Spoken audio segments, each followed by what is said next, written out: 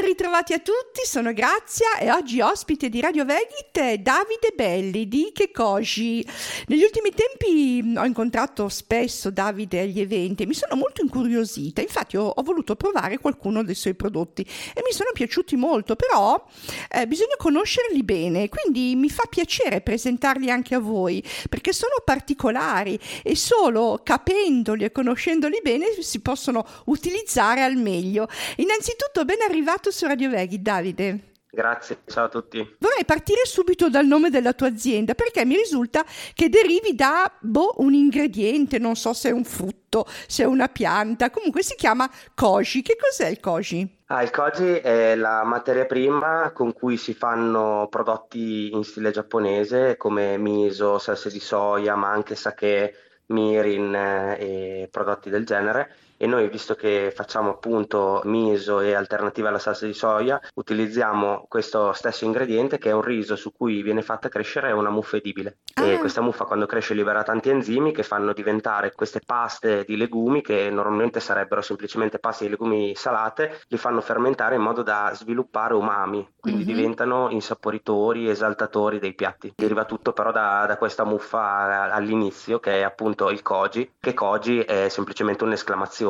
Ecco, un'esclamazione. Come è nata l'idea di creare questa azienda che si chiama appunto Kekoji? È partita dal lockdown, io ho sempre fermentato negli anni passati un po' di tutto. Durante il lockdown ho cominciato a provare a fare il koji in diverse maniere e mi è piaciuto molto il processo proprio perché è un processo, ci vogliono 2 giorni per fare il koji, insomma temperatura umidità controllata, è un processo abbastanza difficile. Mi piace soprattutto la trasformazione che poi questo ingrediente dà agli altri ingredienti, quindi è diventata proprio una passione per l'ingrediente, la fermentazione in generale. Per cui sei passato a questa prova casalinga a progettare questa azienda. Quali sono i prodotti di questa azienda? Noi abbiamo diverse tipologie di prodotti. I prodotti a base di koji sono miso e abbiamo 3 varietà. Facciamo miso con legumi alternativi alla soia, anche per esempio le nostre salse di soia sono tutte senza soia. E nei miso ci caratterizziamo dall'utilizzo di verdure anche e la combinazione di verdure e legumi. Quindi per esempio i nostri miso sono un miso di lenticchie.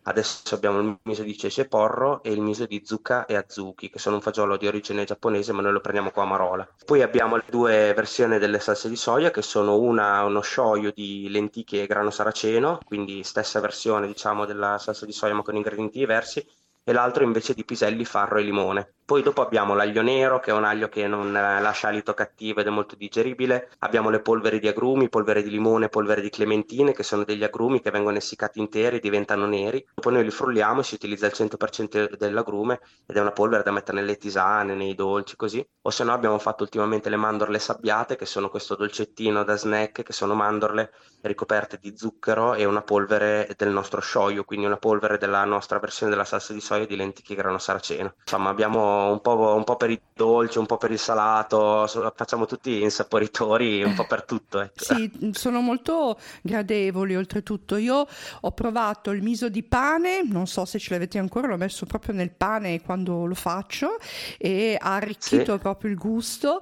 Ho provato la polvere di limone, il limone nero, buonissimo, esatto, anche nei dolci, e poi una delle salse di soia che però non sono di soia e sono molto gradevoli. Che cosa danno in più alle preparazioni i tuoi prodotti? Parlando dei miso e delle shoyu, sono esaltatori di sapori, quindi quando le metti in un piatto sostituiscono il sale e oltre a sostituire il sale esaltano proprio gli altri ingredienti del piatto, è come se li migliorassero, cioè quando tu metti un miso o una shoyu in un piatto, anche se ce ne metti poca, il piatto diventa, anche se non si sente, diventa più buono, ti viene da descriverlo così, cioè mettendoci un cucchiaio di miso, sciogli l'umami all'interno del miso insieme al sale e sostituisce o tutto il sale o una parte del sale, e però dà questo gusto che unisce gli altri gusti e li esalta tutti, quindi anche per esempio in un ragù di legumi oppure nelle cotture lunghe sono cose che ti danno un'intensità di gusto che di solito i vegetali non hanno, quindi li pompa un pochino, capito? L'umami viene considerato come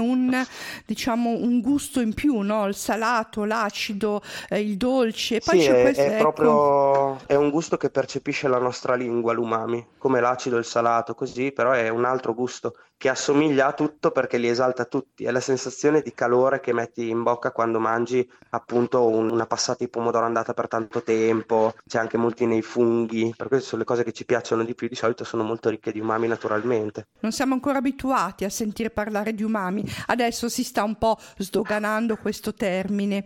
Esatto. I tuoi prodotti vengono fatti con ingredienti che arrivano dal nostro territorio, giusto? Sì, noi usiamo principalmente ingredienti dell'Emilia, per esempio i nostri legumi vengono tutti da Marola e il riso viene da Ferrara. Cerchiamo di rimanere più nel territorio possibile e poi nel territorio italiano, nel senso che ovviamente le polveri di agrumi a Reggio Emilia le clementine non crescono, però abbiamo trovato e selezionato un'azienda siciliana che lavora in un certo modo, insomma l'aglio anche viene qua da Reggio da un mio ex compagno delle superiori che fa un'agricoltura molto naturale, quindi niente chimiche, niente cose strane, insomma, selezioniamo degli ingredienti da dei fornitori che primo ci piace conoscere e secondo anche come lavorano proprio. Sono buone poi. È ottimo perché qui si risparmia anche a livello di trasporti e insomma, quindi c'è un occhio anche sulla sostenibilità del prodotto.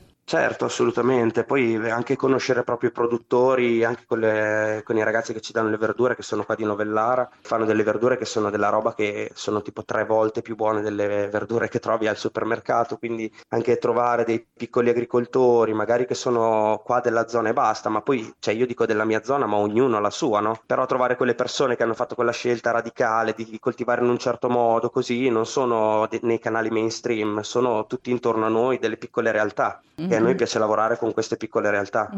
So che adesso si avvicina al periodo delle feste, del Natale e avete pensato a una proposta affinché le persone possano regalare assaggi dei vostri prodotti. Ce ne parli? Sì, assolutamente. Per questo Natale abbiamo pensato di fare un piccolo kit di degustazione Kekoji che consiste in una confezione piccoline di aglio nero, limone nero e miso di lenticchie. Così ci si può fare un paio di zuppettine, delle tisane e con l'aglio nero ci fa una bella aglio nero, aglio peperoncino e basta. Lo diamo in formatino nel formato con il cartoncino in confezione regalo, diciamo così, e potrebbe essere anche un'idea per chi vuole regalare qualcosa di diverso a un suo amico gourmet, tra virgolette. Mm. Andiamo proprio nel pratico. Una persona vuole regalare questo pacco a qualcuno, può mandare a voi l'ordine e voi lo spedite direttamente al destinatario. Può essere anche una Sì, soluzione. sicuramente noi lo avremo sul sito web e che abbiamo l'e-commerce insieme a tutti gli altri prodotti e quindi si può semplicemente ordinare lì e c'è la spedizione e arriva come un pacco normale. Se no, noi siamo nei mercatini, faremo il 2 e il 3, il Vegan Days e il 10 col cavolo a Bergamo anche e oltretutto saremo in diversi mercati anche di Reggio Emilia. Mhm. Quindi se siete nei paraggi potete anche venire lì oppure certamente online sempre. Ci dai il nome del vostro sito così le persone al di là del Natale possono acquistare, poi anche per Natale magari vogliono acquistare dei prodotti in più e diversi da quelli che sono inseriti nel pacco. Dacci il sito e come contattarvi. Allora ci trovate su www.kekoji.it che si scrive Kekoji e lì Benissimo. trovate tutta la selezione dei nostri prodotti insieme al pacco di Natale e poi c'è tutto il resto. Mm-mm. Allora, la mail invece se si vogliono avere informazioni è info@kekoji.it. Esattamente. Perfetto. Vuoi aggiungere qualche cosa ai nostri ascoltatori, Davide? Insomma, se vi va di provarci, siamo un'azienda giovane con tante idee e ci piace tanto far godere con i nostri prodotti. Mm. Quindi Oltretutto al momento non avete concorrenti perché i vostri prodotti sono abbastanza particolari e nuovi. sì, abbiamo proprio fatto la scelta di non fare le cose come lo fanno i giapponesi, che è il modo, tra virgolette, tradizionale. Primo perché personalmente anche l'utilizzo della soia non mi piace molto nei prodotti perché la soia fermentata ha un gusto particolare, quindi anche il miso è più difficile da usare. E poi perché noi facciamo miso per gli italiani in sostanza, Eh, quindi cerchiamo di ricreare gusti che si possono utilizzare all'interno della nostra cucina, perché se no uno prende un vasetto, lo lascia in frigo, se ne scorda, si fa una zuppa di miso all'anno ed è a posto. Invece questi sono proprio buoni da utilizzare con i piatti che usiamo tutti i giorni. Cioè, io lo mm. metto anche nella passata, per esempio. Vorrei finire con una frase che è inserita nella presentazione del vostro sito che racchiude un po' anche la vostra filosofia, ed è: vogliamo dimostrare che il cibo plant-based non ha nulla da invidiare alle alternative animali, e il Koji ci aiuta a donare profondità e complessità al gusto dei nostri prodotti per menti aperte.